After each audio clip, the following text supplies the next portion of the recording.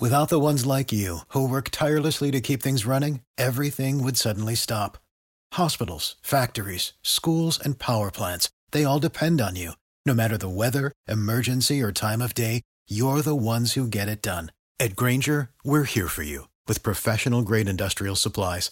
Count on real-time product availability and fast delivery. Call, click Grainger.com, or just stop by. Grainger, for the ones who get it done.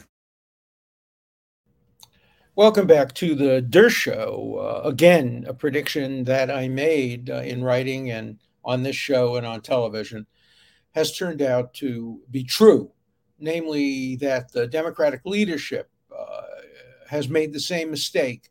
I'm sorry, the Republican leadership has made the same mistake that the Democratic leadership made when they twice impeached Donald Trump and twice lost in the United States Senate. Now the Republican leadership in the House, Kevin McCarthy, has opened an investigation of possible impeachable offenses committed by the President of the United States, Joe Biden, who is a Democrat. Tit for tat, weaponization of the impeachment provision. Hamilton would be turning over in his grave. To McCarthy's credit, he didn't say that they were impeachable offenses. He said, look, there's a culture of corruption surrounding Biden. And then he pointed to Biden allegedly lying, not under oath, but lying and allegedly covering up for his son.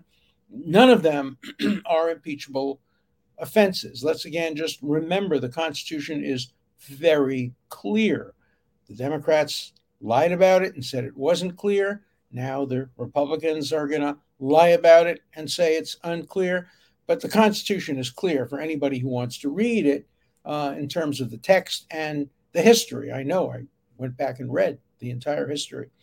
The Constitution limits impeachment to conviction by the Senate of treason, which is defined in the Constitution, bribery, which is defined in statutory law and in common law, or other high crimes and misdemeanors. Other meaning crimes like treason and bribery, crimes like extortion, crimes like perhaps obstruction of justice, covering up extortion or treason or crimes of that kind. But it doesn't apply to creating a culture of corruption. It doesn't apply to lying politically, even if all of these allegations are proved to be true. It doesn't apply to giving favorable treatment to the president's son in an investigation. Those are all reasons to vote against the president,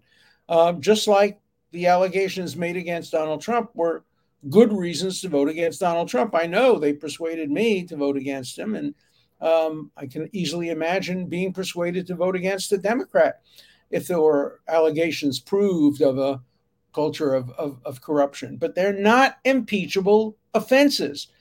They do not subject the elected president of the United States to removal by a vote of the House of Representatives. Now, McCarthy didn't call for a vote. Previously, in many previous cases where impeachment has been sought, first there's a vote of the whole House opening up an impeachment inquiry, and then certain powers are given by the House to the committees to go beyond the normal investigative function. But there was no vote here. There was no vote here for two reasons. Probably McCarthy himself wonders whether there is an impeachable offense, although he's used language suggesting he has a very broad view, inconsistent with the view he took and the Republican leaders took when Trump was impeached. And, the other good reason is he doesn't have the votes. He would not have, at the moment, a majority to open up a formal impeachment investigation of Joe Biden. Now, obviously, Matt Gaetz would vote for it. He's the congressman from Florida who threatened, essentially, McCarthy, saying, if you don't open up an investigation looking toward the impeachment of Joe Biden, we're going to conduct a revolt against you. Now, not a revolt in the 14th Amendment terms, but a revolt in the sense that, as you know, McCarthy was barely elected speaker. He squeaked through on I don't remember what, but not on the first, second, or third vote, and it's close as to whether he has a continuing majority. And Gates basically threatened him and said, "Look, unless you do this, I'm going to move for a vote, and maybe you won't maintain your speaker status." That was the implicit message, and so Leader McCarthy took the easy way out. He engaged in a compromise. He said, "No, we're not going to have a vote. We're not going to call for a formal impeachment investigation. What we're going to do is empower committees to open an investigation looking toward the possibility of impeachment." And what McCarthy has said is, he doesn't know essentially if the evidence would support a vote for impeachment. But he seems to imply that if the evidence showed a culture of corruption, lying, or favorable treatment given to his son Hunter, then maybe there'd be a basis for impeachment. He'd be wrong if he said that. No. The debate over the impeachment provisions of the Constitution contained many, many proposals. Maladministration was among the most popular. And the father of our Constitution, James Madison, got up and said, "No, we don't want maladministration to be a ground for impeachment, because that would turn the presidency of the United States into a parliamentary system whereby if you have a vote of lack of confidence in the executive, you can get rid of the executive." In the London parliamentary system, in the Israeli parliamentary system, and many of the European parliamentary systems, if you have a vote by one vote showing a lack of confidence, maladministration, an aura of corruption, or anything else, you just vote against the sitting prime minister and he's out. He's no longer prime minister. Obviously, Boris Johnson realized he probably couldn't survive such a vote, as many other prime ministers have done. That's not the American system. The American system is we have a 4-year presidency, and the president serves the 4 years at the will of the people who elected him through the Electoral College. And the only way you can get rid of him during that 4-year period is either by impeaching him for treason, bribery, or other high crimes and misdemeanors, or by proving that he lacks the capacity under the 25th Amendment. Of course, the woke radicals and Trump haters on both sides of the aisle are now saying, no, there's a third way you can remove a sitting president. Say that he engaged in an insurrection or a rebellion. That doesn't only apply to candidates.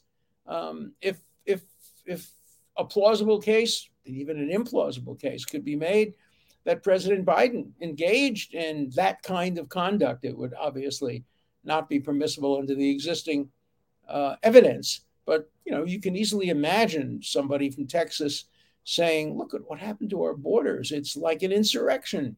It's like a revolution. These people are coming across the border. They're bringing fentanyl with them. They're engaged in sex trafficking. They're engaged in drug abuse. They're engaged in criminal conduct. It's an insurrection." Insurrection can be used in its technical terms, which, of course, define what happened during the Civil War. It can be used in its metaphorical and political and weaponized way, which is, of course, the way Professor Lawrence Tribe and Judge Lutek are using it. There's no insurrection on January 6th, and there was no insurrection led by President Donald Trump. It's absurd to think of it that way. That'd be like saying that Martin Luther King led an insurrection in Alabama or in Mississippi, or that the folks who engaged in violent demonstrations after the murder of George Floyd engaged in an insurrection. An insurrection is not self-defining. And again, Professor Tribe, in his great wisdom and objectivity, he never saw a constitutional right that didn't favor his own ideology. They're prepared to say, doesn't matter what You think an insurrection means it's self-defining, it's self-enforcing. If we and a couple of secretaries of state in purple states think there was an insurrection or rebellion or revolution or anything like that, well, just take them off the ballot. Doesn't matter what the people want. Doesn't matter what the voters want. Doesn't matter what the Electoral College wants. We don't want them. And if we think he engaged in an insurrection or rebellion, that's it. That's the end of it. He can challenge it in court, to be sure, but courts tend to stay away from what are called political questions. So this could easily become a substitute for impeachment or disqualification or removal under the 25th Amendment. But we're now talking about impeachment again. I knew we would. When I defended President Trump on the floor of the Senate back in, was it January, end of January 2020, I think that's when it was, I predicted this. I said, I'm not here on behalf of a particular president, Donald Trump or anybody else. I'm here on behalf of the presidency and the Constitution. And if impeachment can be weaponized and distorted beyond the words of the Constitution to try to remove a Republican president, you can be absolutely sure it will be used by Democrats to try to remove, or Republicans to try to remove, a Democratic president. And people, shook their heads, but now it's come to pass. Now we see it's come to pass. Fortunately, the House has not yet voted, and my prediction, again, it's a hard prediction to make, but my prediction is probably it won't come to that. I think there'll be enough sensible Republicans, particularly enough who remember what they said just a few years ago when they strongly opposed the impeachment and removal of President Trump on the ground that he didn't commit an impeachable offense and that you need to have treason, bribery, other high crimes and misdemeanors. There are probably enough Republicans who don't want to look themselves in the mirror and say, oh my God, we said you needed treason, bribery, other high crimes and misdemeanors when Trump was in the dock. Now can we really change that point of view? And they say to themselves, no, we're not Professor Tribe. We don't change our views of the Constitution with who is being affected by it. We don't read the Constitution in terms of it being a Democrat or a Republican document or a left or a right document. One rule covers all.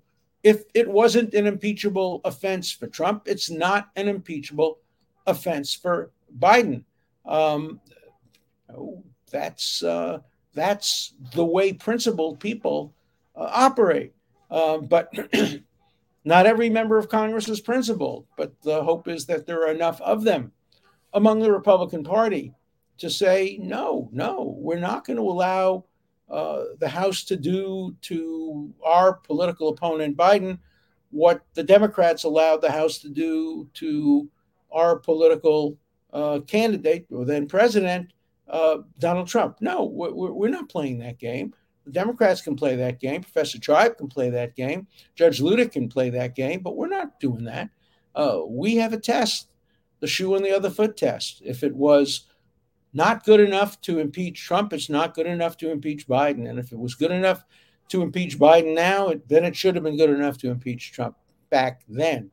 Indeed, Trump was accused of, in many ways, more serious misconduct than Biden is being approved of. But all of those Republicans and me and a few principled Democrats said, no, we would prefer Trump not be president, but we're not going to allow the Constitution to be abused and distorted and weaponized in the interest of partisan political outcomes. So we'll wait and see. Look, I think there should be an investigation of Biden, and I think, and I've said this again for many weeks now, there should be a special counsel appointed. There already is one on the issue of the documents and classified material. It's going nowhere.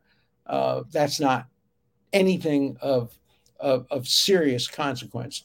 But there ought to be a special counsel appointed to look into the relationship between President Biden and his son, Hunter Biden, Burisma, the Ukrainian allegations, the laptop.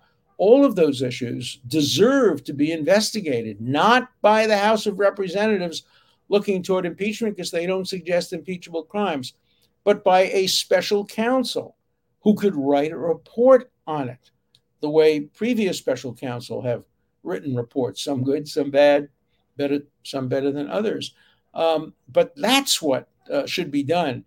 And when you appoint a special counsel to investigate the president of the United States, that person, he or she, better be the best special counsel that has ever been appointed.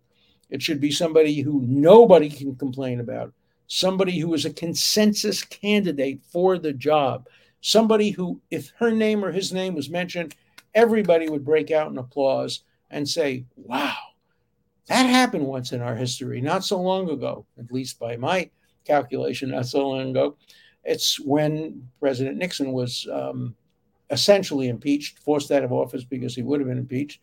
And the successor, President Gerald Ford, did a brilliant, brilliant thing by appointing Edward Levy, the former president of the University of Chicago, the dean of the University of Chicago Law School, somebody whose politics were really not known to anybody, somebody who was regarded as a person who supported the rule of law over the rule of politics. And he became the attorney general.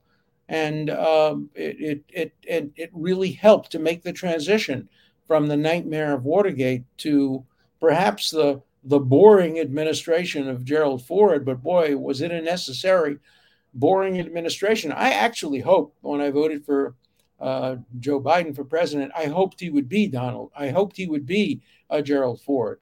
I hoped he would be a kind of boring, consistent, non-controversial person who could be the perfect successor to Donald Trump, who is the opposite of everything I've just said. But tragically, either because of lack of the ability to be that person on the part of Joe Biden, or because the times have changed. We're a much more divided country today. It's very, very hard to have a conversation today about anything that bears on politics, the Supreme Court, abortion, gun control, gay rights, you name it. It's very, very difficult to have those conversations today. And so it's not clear to me that even the best intentioned Attorney General of the United States could pick a special counsel who would satisfy that test. If I were the Attorney General of the United States, I would do it in two steps. I would first appoint a committee of three outsiders. Perhaps it could include Justice Stephen Breyer, formerly of the Supreme Court, maybe a couple. There are still other living justices, retired justices of the Supreme Court, maybe the former president of a major university, Stephen Trachtenberg, former president of George Washington University, or some others who are not known for their politics, and let the three of them then pick the special counsel. That, I think, would satisfy many Americans that the special counsel really can be trusted to apply the law equally to a Democrat president as they would to a Republican president. But I don't think it's going to happen. It should happen. And I hope that Merrick Garland would consider that, because it would really help him save his legacy. It would show that maybe I was right when I said he would have been a very good Supreme Court justice. I still think he would have been a Supreme Court justice. It's very, first of all, being a Supreme Court justice is the easiest job in the world. You don't have to do any work at all. I know that because Justice Douglas, who was a Supreme Court justice at the time that I was a law clerk, didn't do any work. He occasionally would write off the top of his head. He's brilliant. An opinion, then he'd go and travel to Tibet, or he'd go and walk along the canal. He didn't do any work. He didn't have a 9-to-5 job. He had, an 11-to-1 job 3 days a week. Being a justice is a very easy job. You have 5 law clerks. I'm not saying it's much easier than being a senator. Being a final term senator is a very easy job. Being a senator who wants to run for election is a hard job. Senators also have enormous staffs that can do the work for them, as evidenced by the fact that we have some senators who obviously are not today capable of of doing the work, and they rely on their staff to do all the work. But being a justice, I think Garland would have actually been a good justice. It wouldn't have tested him. It wouldn't have put him in the position of being an attorney general. The attorney general is the most difficult job you can have in America. Why? Nobody can do it. It's a schizophrenic job. You have to both be the political advisor, cabinet member to the president, highly political, highly partisan. Your goal is to get the president reelected. That's one of your jobs. The second job is to be completely nonpartisan and be the chief law enforcement officer of the United States who can't take into account politics or partisanship. Those jobs cannot be done by one person. In England, there's the Minister of Justice, the political appointee. Then there is the Director of Public Prosecution. The names change, but that's what it is. In Israel, there's the Minister of Justice, and then there's the Attorney General. Attorney General is the objective, neutral person, not answerable to the Prime Minister. Many European countries divide the role too, but in the United States, it's one role. And I think that Merrick Garland could really reestablish his reputation if he were to appoint a committee of three, give them 2 weeks, that's all you need, to come up with a name, get the approval of that person, and have that person be appointed special counsel with the broadest mandate to look into all the alleged crimes committed by Biden and his son.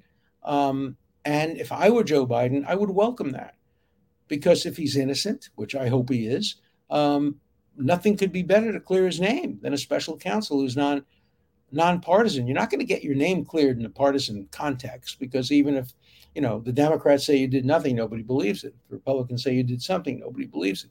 If you have a special counsel who writes a report, really thorough report, that could really clear your name if you're innocent. So if I were Joe Biden and I were innocent of all these allegations, I would be the first one who would want to have a special counsel of this nature appointed.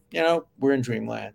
It's not going to happen. Welcome to the world of realpolitik, where we're going to continue to be a divided country, where half the country is going to believe that the worst criminal to walk the earth is Joe Biden and his son, and the other half will believe that the worst criminal is Donald Trump. And nobody will change their minds. The evidence won't change their minds. We need objective, neutral, credible individuals looking into this in a nonpartisan, non-political way. Dream on, but look, I'm an optimist. I've told you this before. In Israel, pessimist is somebody who says, "Oh, things are so bad they can't get worse." An optimist says, "Yes, they can." I'm both a pessimist and an optimist. Things can get worse and will get worse if we don't combat this woke McCarthyism that we're experiencing today. But things could get a lot better because we're a great country with a great heritage, even though we didn't sing the national anthem at the opening of the Open tournament, tennis tournament, the U.S. Open. But we're still a great country. All right, let's see how great we are when we read some of the letters today. This is a nice one.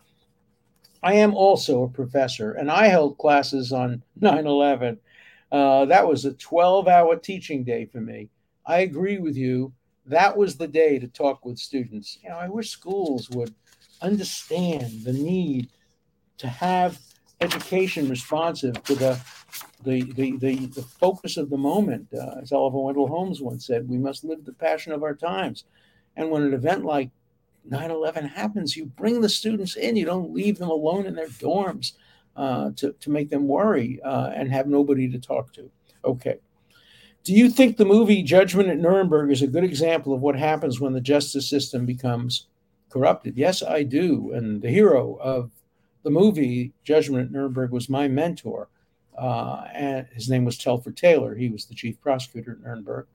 And he prosecuted the judges and did a great job. And we became very close friends. He was my teacher in law school. Then we worked together representing Soviet refuseniks and dissenters and others. And I remained close to Telford till the day he died in his 90s. And he always talked about how the Nuremberg trials showed what happened if you can corrupt the judiciary. And so it's a great movie, and it's really, really worthwhile seeing.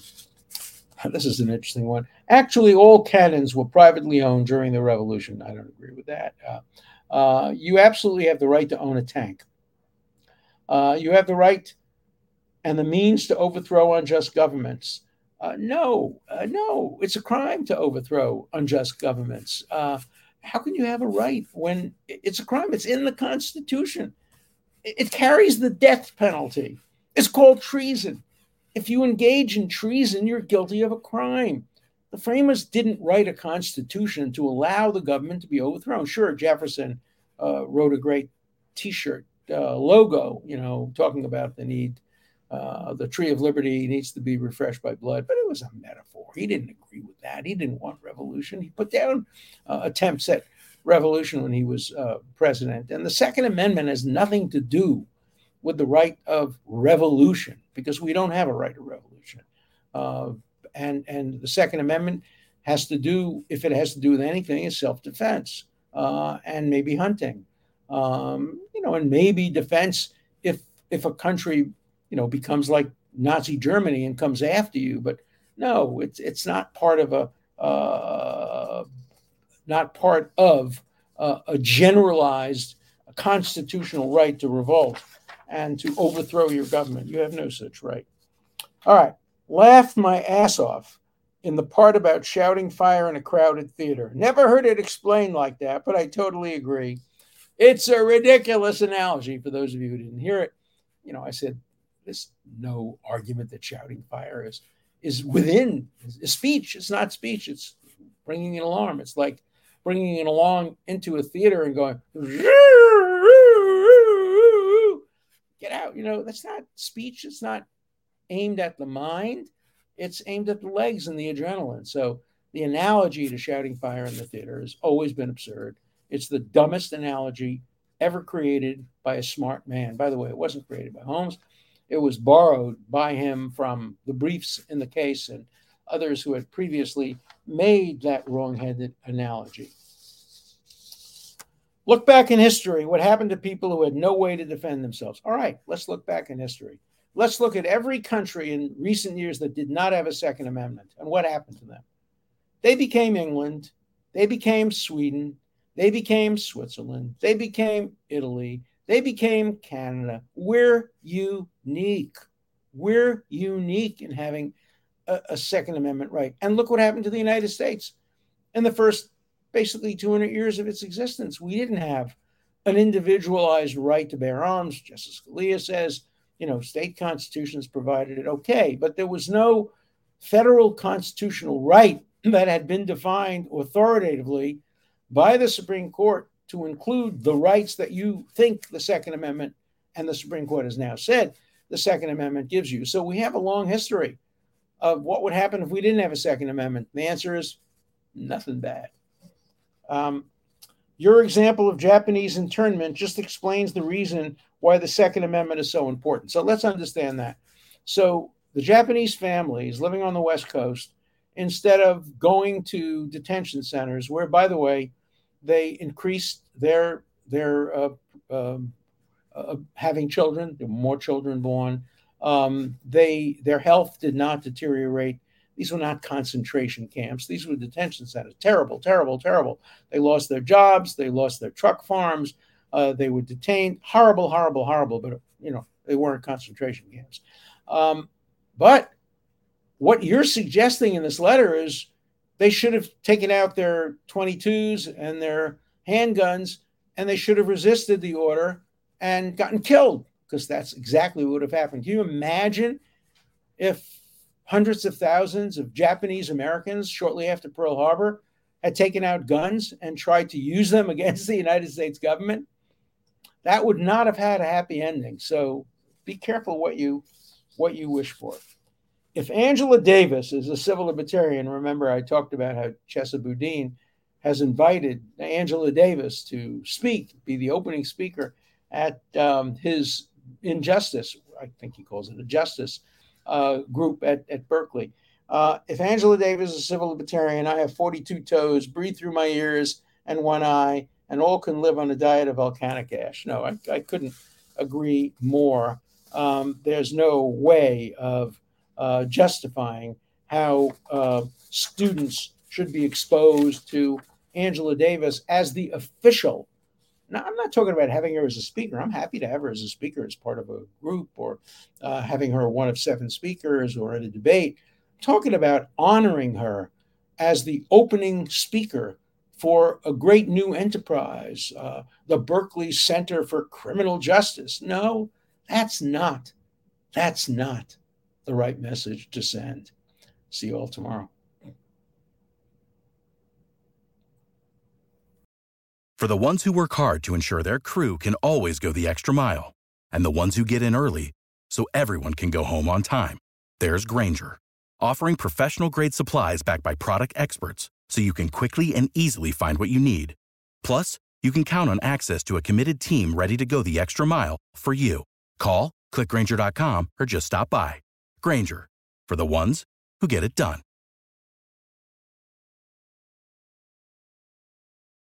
With the Lucky Land Slots, you can get lucky just about anywhere. This is your captain speaking. We've got clear runway and the weather's fine, but we're just going to circle up here a while and get lucky. No, nothing like that. It's just these cash prizes add up quick. So I suggest you sit back, keep your tray table upright, and start getting lucky. Play for free at LuckyLandSlots.com. Are you feeling lucky? No purchase necessary. Void where prohibited by law. 18+ terms and conditions apply. See website for details.